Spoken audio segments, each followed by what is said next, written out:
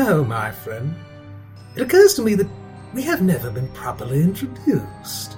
Here I have been welcoming you to this sordid little domain, day after day, story after story, podcast episode after podcast episode, and we've yet to say hello. Well, let us rectify this right now. I am the narrator, and I am ever so pleased to be making your acquaintance. And you are? I know you're not saying anything. Who could blame you? Revealing yourself to a fictional character? Speaking your name aloud to the narrator of a podcast? It seems ridiculous. And yet, isn't this entire endeavor rather ridiculous? The public domain characters all together in a London pub. It's just too precious, isn't it? Swapping their nasty, filthy little stories. Stories of pain and moral degradation. I just can't bear it any longer. And yet, here you are, returned, time and again for this nastiness. I'm sorry, but I must insist you leave. Stop this podcast. Put it down. Walk away. Your days are worth more than wallowing in the grime of this disreputable genre. You're still here. More's the pity. I shall have to do something about that. You see, being the narrator carries with it certain advantages. I can see the whole playing field. I can see you, my friend. And I can see the effect these nasty stories are having on you. This is why we need moral guardianship in our society. Why we need... Well, you shall see what we need. I shall provide it. Goodbye for now, my friend. It may take me a little while, but I'm going to do what needs to be done. See you on the other side.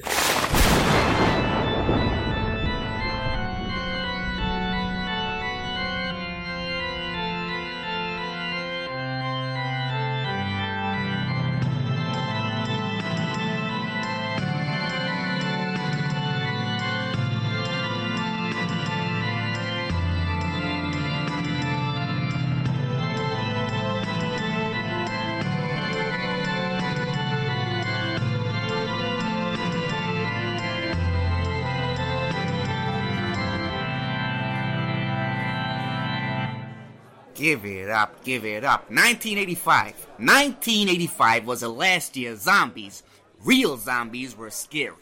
You had Day of the Dead, you had Return of the Living Dead, and that was it.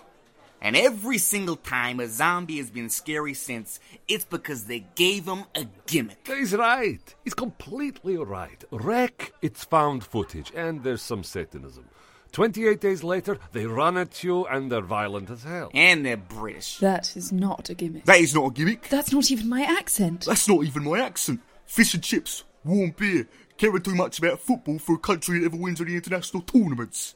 Are you quite finished? For now. Look, I'm not saying they're all that scary. It's just they're a serious part of our little genre and we haven't discussed them.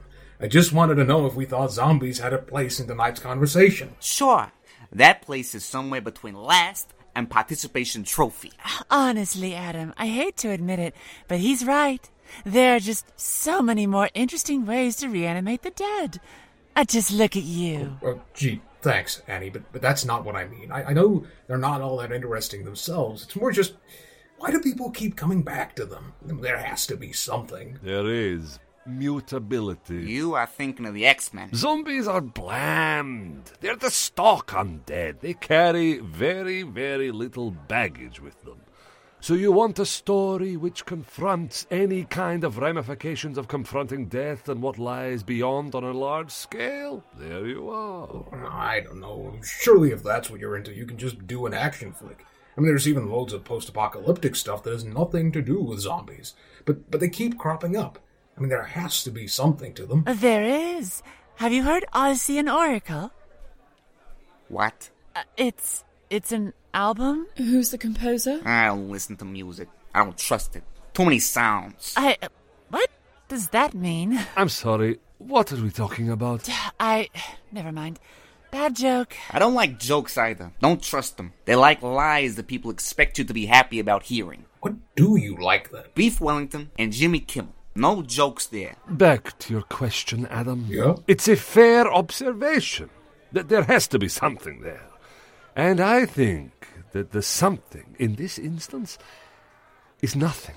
How's that?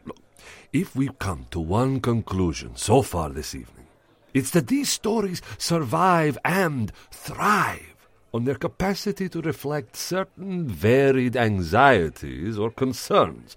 Zombies are no addition. They're nothing more. They're absence. They are the loss of the defining human qualities, to be replaced with that which is lower than bestial. And the apocalypse, that is merely the macrocosm for the micro-collapse. It is the effort to preserve humanity in the face of its degradation, decay, and disappearance. I would like to add something. By all means. In video games, you can shoot him in the head and lots of blood comes out. And I think that is fun. Okay, I hear you guys. I get it. Zombies are a placeholder, and none of us are really interested in filling that place. That's not to say there aren't good zombie stories. Eddie, it's okay. It's not. I'm fine. He's fine. I'm fine. We're all fine. It's good to be fine. Now, whose round is it? Well, don't everybody rush up at once. No volunteers? Fine. I'll go. Pathetic, the lot of you. It's his turn, you know. We know. What do you think he's gonna talk about? I don't know. Probably a scary story about garlic. No, seriously, did we ever stop to consider how lame that is? That vampires are seriously cataclysmically weak against garlic, the favorite ingredient of every college student. No wonder Edward stayed in high school his whole life. One step inside a dorm kitchen. Did you know there used to be a story that a wild rose stalk placed on a vampire's coffin while he sleeps would prevent him from opening it? Really? Vlad told me about it himself. Ah, Vlad's a romantic. No, he's not. He's just European. Really, though, I'm a little excited. And he's kept saying he's saving the best for last. I fear, Adam, dear, that's just marketing talk. Yeah, I mean, we all thought our stories were the best before we told them. I didn't. Oh, honey. Oh, dearie. Oh, brother. For real, you don't think it's gotta be a vampire story, is it? No, those tend to be less horrific and more distastefully erotic these days. Some of that eroticism is very tasteful, thank you very much. A word to the wise, dear. Leather on bare skin sounds enticing at first, but trust me, it begins to smell. Is that a metaphor? Would that it were. Well, if it's not vampires, what is he gonna talk about? I'm so glad you asked. Vlad! About time. Toddy for Annie? Much obliged. A vous curry? Thank you, dear. One abomination? Yep. A Guinness? Cheers. And for me, on this special occasion, as I unveil what shall undoubtedly be the greatest scary story any one of you has ever heard, a thick red Zinfandel. Vlad! You haven't. Oh, but I have. I looked deep within myself and came to the inescapable conclusion that there was only one drink to finish this off. One drink continually associated with worship, and thus the desecration of worship. I am drinking wine, and we are discussing the occult! Wow.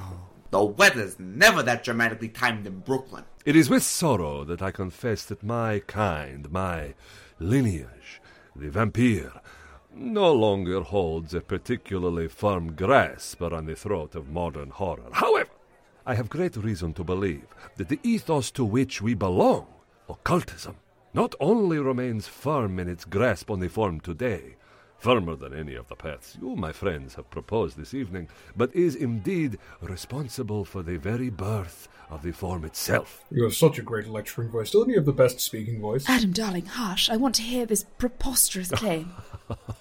Surely, my dear. I'll admit that your approach did pose the greatest challenge to my thesis, let us say. Ghosts are indeed universal, and this fact has made them, as you put it, protean.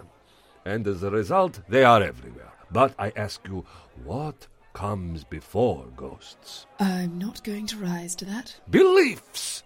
For there to be a notion of the undead in any form, even the most universal one, there must first be a notion of the afterlife.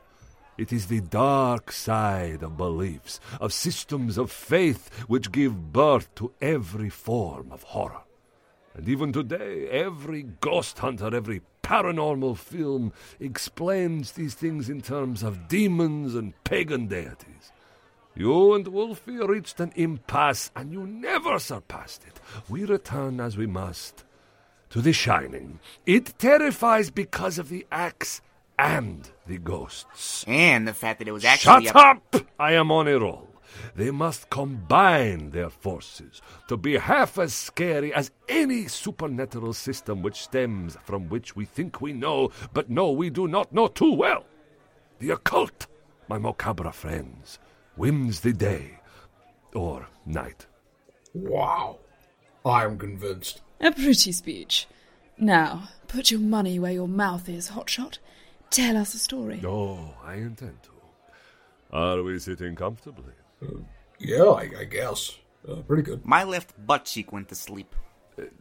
Did you want me to fix that for you? Nope. Just letting you know. Okay. Then, let's begin.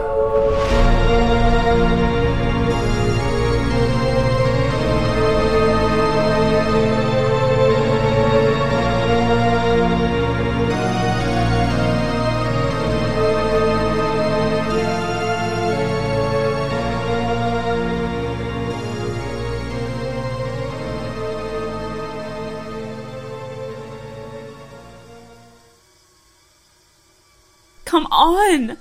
You know, yelling at the kettle won't bring the tea here any sooner. You're right. You're right. I'm sorry, I'm such a mess right now. Just relax. Everything's okay. Harvey and Linda are fine. They're out back playing with Sam, and you're here with me. Now you just go sit down at that table and hold tight. I'll be right back here with a nice cup of tea. And you can tell me everything that's been bothering you.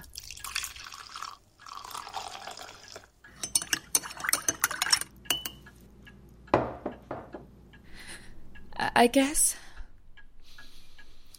we have to start at the beginning. I hear it's a very good place to start. Yeah. Okay.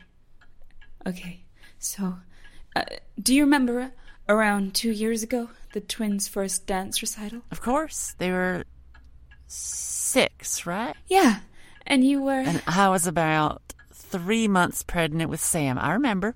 You wanted me to come see them. I came. We made a day of it. It was wonderful, and they were very good. It's just...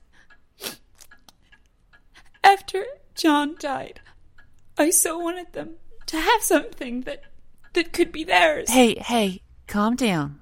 They loved dancing, and they were great at it. If you're feeling guilty or like you pushed them into it, I promise you, you have nothing... That's not it. Well, then what is it? It all started a few months ago. They'd kept up with their dancing. They were so committed, bless them. So I started to look around for somewhere beyond just the little community halls and classes they were doing it as a hobby in. I wanted to see if there was a chance they could start, outside of school hours, training seriously. Both of them loved dancing, Jessica. I could see it every time they were up on that stage. No matter what they were doing, no matter the song, no matter the style, there was this pure, wonderful joy in movement and in being alive. I worry literally all the time that on my own, I can't do enough or be enough for them. But just for those moments, when they're up there, or hell, even when they're just practicing. They used to practice all the time at home. They looked totally free, and I could see that there was none of my fear in them, so, I looked around for serious places, and I found one. Oh? The Marcos Dance Academy. They just opened an American branch as part of some great big international expansion. They bought out the old Morier place last year. The Morier place? That huge old manor up near the forest. The one they used for all those movies. Oh, right. Anytime you need a gothic manor. Yeah. Anyway, they bought it out, stripped it, and opened up a dance academy. And just my luck, they're offering extracurricular courses for young talents, entirely on a scholarship basis, provided they qualify via audition. So, I figure, what the hell? I load them up and I make my way there. For the audition. Well, so far, so good. No, it's not. It was like the first night we were driving there, it was a rainstorm, unlike anything I've seen in years. I don't know what it was, but everything felt off. I should have turned around there and then, but I didn't. The rain, it was like something out of an old cartoon. It was so thick, so strong, it didn't seem real. I drove past storm drains that were swirling and breaking like tidal waves, and there were all these lights. It was like the night was alive with 1,000 strange and horrible things. I just locked my eyes on the road, and I kept driving. If the kids were afraid, they didn't show a damn thing, but I was terrified. Susie, I don't understand. What does the drive up to the Morier place have to do with why you're so stressed out? If the kids are having a rough time of it, I doubt the scenery is gonna... Just listen, please. Please, just listen, okay? Okay. They nailed the audition. I was so proud, so proud. And that's when it all started. I think the first time I heard anything was about a week into their time at the academy. There was this scurrying throughout the attic, like something running around or scraping along the rafters. I laid a bunch of rat traps because, of course that's what I thought it was, rats. I still think it's rats. Maybe I don't know. Anyway, I laid a bunch of rat traps and I didn't catch a damn thing. And those sounds just kept coming. And then 2 weeks later, I come home one night late to find them both still awake. I asked the sitter about it. I got a sitter. And she just... I don't know. She just says they couldn't go to bed. Not didn't, or wouldn't, couldn't. I don't know. She practically runs from the house, doesn't even look me in the eyes as I pay her, so I walk up to my 8-year-old twin children and I ask them why they refuse to go to bed. And they don't answer me, so I'm getting a little impatient and I ask again why they didn't go to bed. And I tell them that either they talk to me now, or there will be no TV for a week. And they still say nothing. So I figure I gotta go after something they really like. Okay, I say, either you two answer me, or there will be no dance lessons on Mondays, Wednesdays, or weekends for 2 whole weeks. And that gets them. And you know what they say? In perfect fucking unison. My kids tell me they can't go to bed because Miss Lily won't let them. So I ask, who pleases Miss Lily? And again, in perfect unison, my kids reply, Lily, Lily looks so silly, born from ground of clay. In the night she will take flight and sleep right through the day. Careful, careful, she's a werewolf. She's a vampire too. Everything with teeth and wings she can become for you. So I do the normal, obvious thing, and I ask if they're afraid of Miss Lily, and they tell me yes, and that I should be scared too. So I ask them where they heard about Miss Lily. My bet's on the internet, of course, but you never know. And then once more, in unison, at dance class. They end up with me that night in my bed. The same thing happens a few times for 2 weeks. I go ask the coaches about it. They tell me it's some sort of urban legend that's been spreading among the kids, and not to worry about it. You know how children's imaginations can be in old buildings like this. I listen to him, and I don't really think twice about it. And then, 3 weeks after that, I turn up early one day to collect them because I wanted to have a look at what they were learning. And? Jessica, it wasn't like any kind of dancing I've ever seen. At least, definitely not kids. They were flailing about and shaking like they were going into a seizure. And they were bending their bodies backwards. It looked like they were breaking every one of their bones. I was absolutely terrified. So I run up to the coach and I plead with her, "What the hell is this? What kind of dancing do you have my kids doing?" And she tells me it's something modern and experimental and not to worry because the kids love it. The kids love it.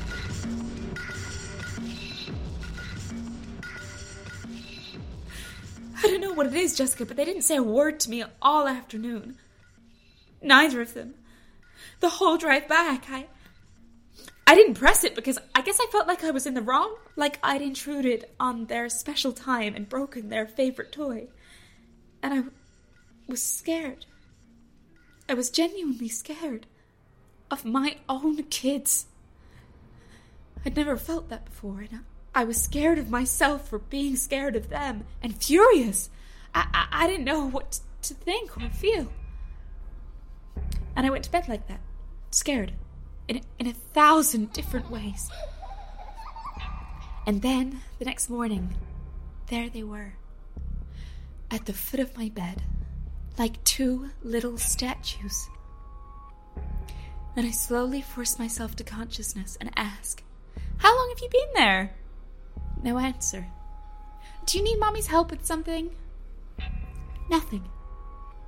Blank. Then, in unison, they go again. Daddy, Daddy, please don't kill me. Isaac said to Abraham, I must do as my God wills me. He made me the man I am.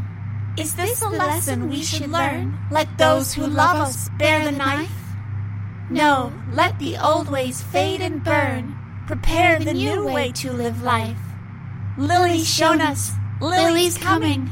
Lily's shown us, Lily's coming.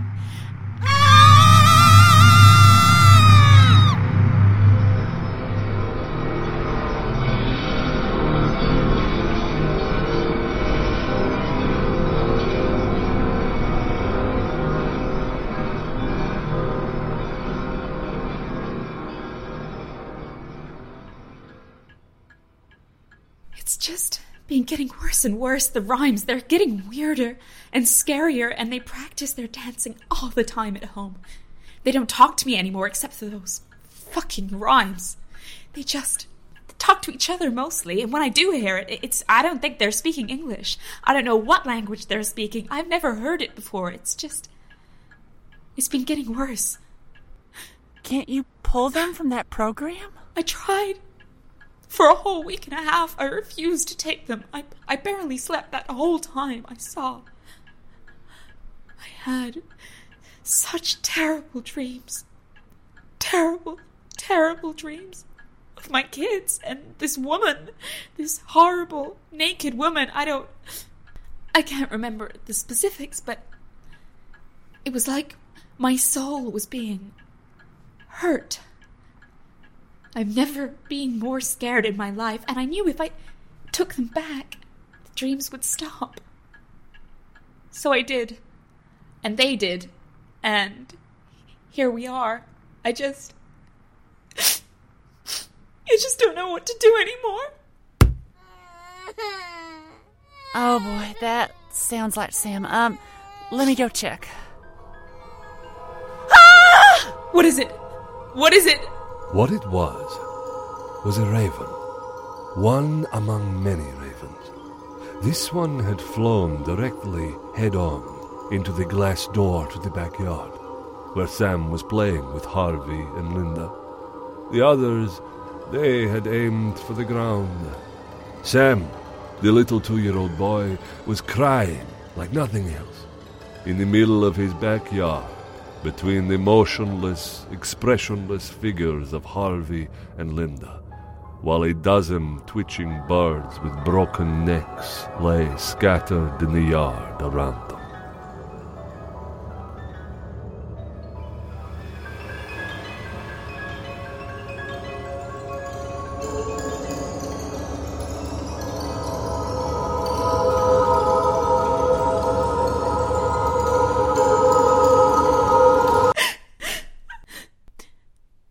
Good night.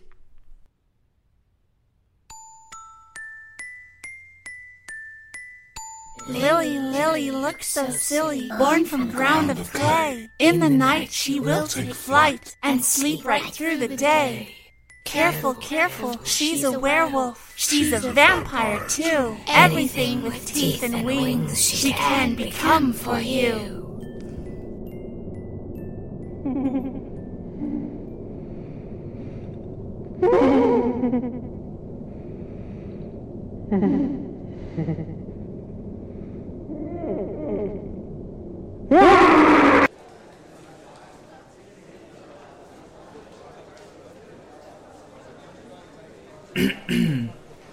Ladies and gentlemen.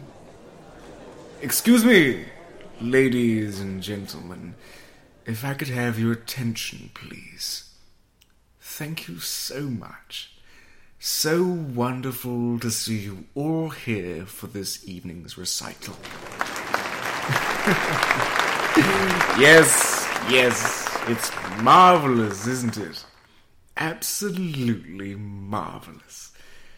Now, your children, as you no doubt know, have worked incredibly hard on tonight's little slice of art, and you should all be terribly, terribly proud.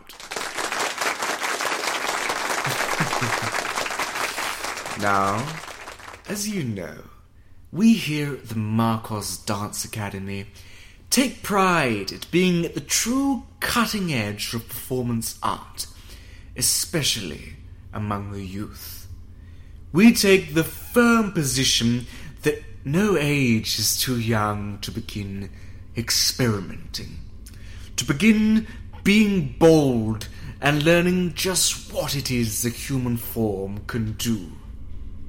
With that in mind, I'm sure you're curious just what your children have been working on. Well, I am proud to be able to reveal, at long last, that we've been putting together a coordinated group performance, a recital, retelling the story of Lilith. First among women, subservient to no one, made from clay as Adam was, stalker of the night, a fierce force to be reckoned with, an inspiration to your children. Someone whose very essence we at Marcos believe is still with us today. Ladies and gentlemen, please give a very warm round of applause to your spawn, performing The Children of Lilith.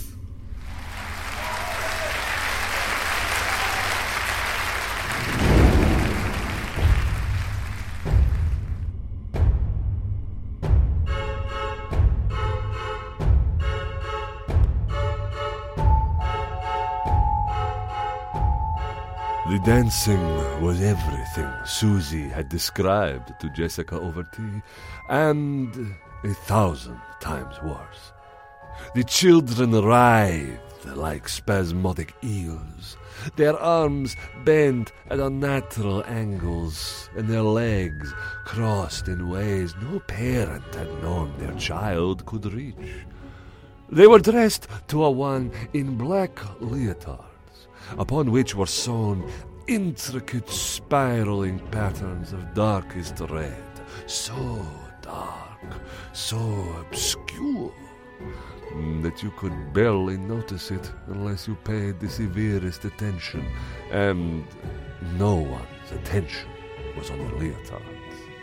Everyone's focus was firmly on the children. Their faces were blank masks, betraying not the slightest hint of exertion or discomfort. Apart from the unnatural, yet deeply alive way they shook, they could have been automatons. They were not children. They had transgressed into something else. Susie was terrified. She couldn't take her eyes off her twins, and she couldn't believe what she was seeing. She quite simply no longer recognized the little beings up on stage before her. Tearing with great effort her eyes from the ghastly, terrifying display, Susie began to gaze across the audience. What she saw astonished her perhaps even more. The parents were gazing at their children with dumb, blank, rapturously happy smiles. Their eyes were dazed and unfocused, like a cow staring at that nice man with a cattle gun that was walking up to her. Slowly, Susie turned back to the dancing, and a part of her, somewhere deep inside the reptilian parts of her own mind, began to understand those dumb, complacent smiles around her. The children were moving very fast, and the movement was very pretty.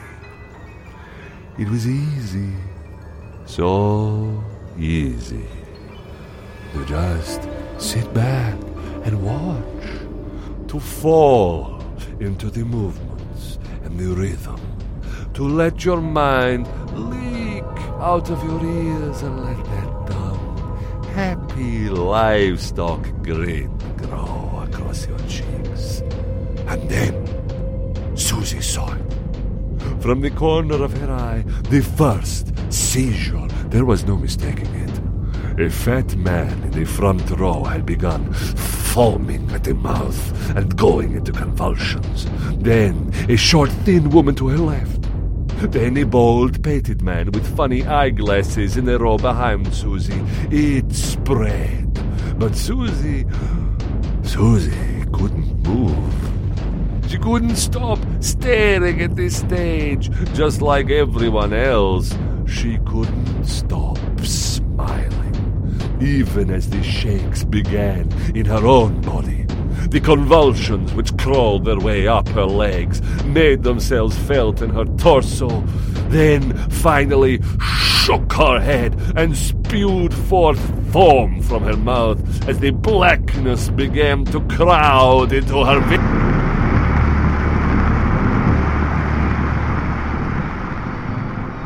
Hey, Vlad? Vlad, are you gonna keep going with your story? Adam? I can't see you. Who turned out the lights? I can't see you. Is anybody there? Where are we? I can't see you. Vlad? It is happening. Again. Maybe stories which aren't real can be true. I can't see anyone. Who turned out the lights? Where are we?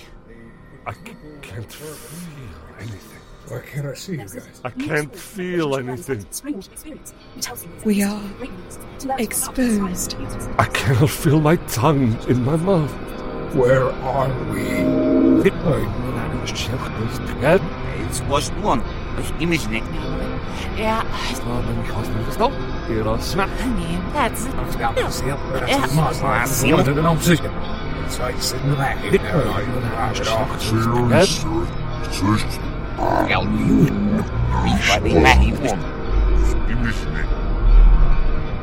We are Exposed.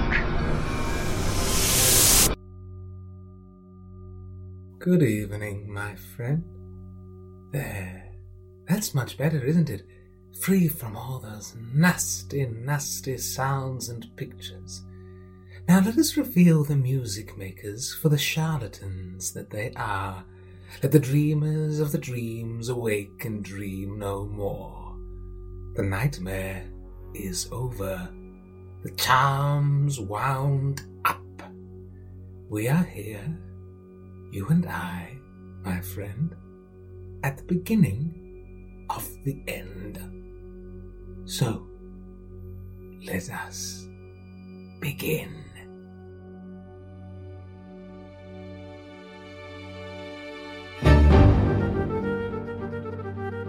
Tales from the Tombstone Tavern is written and edited by Delmarta Blanche, directed by Jamie Boucher, and produced by me, Amina Hamid. It starred Delmarta Blanche as the narrator and Adam, Joshua Manning as Vlad Dracul, Anna Chedham Cooper as Lady Shirley Edith James, Percival Fagent as Wolfgang the Wolfman, and Senna Breyer as Queen Ankh Esen Amon, with original music by Sideris and Sword Coast Soundscapes. Thanks to Arts Council England for their support.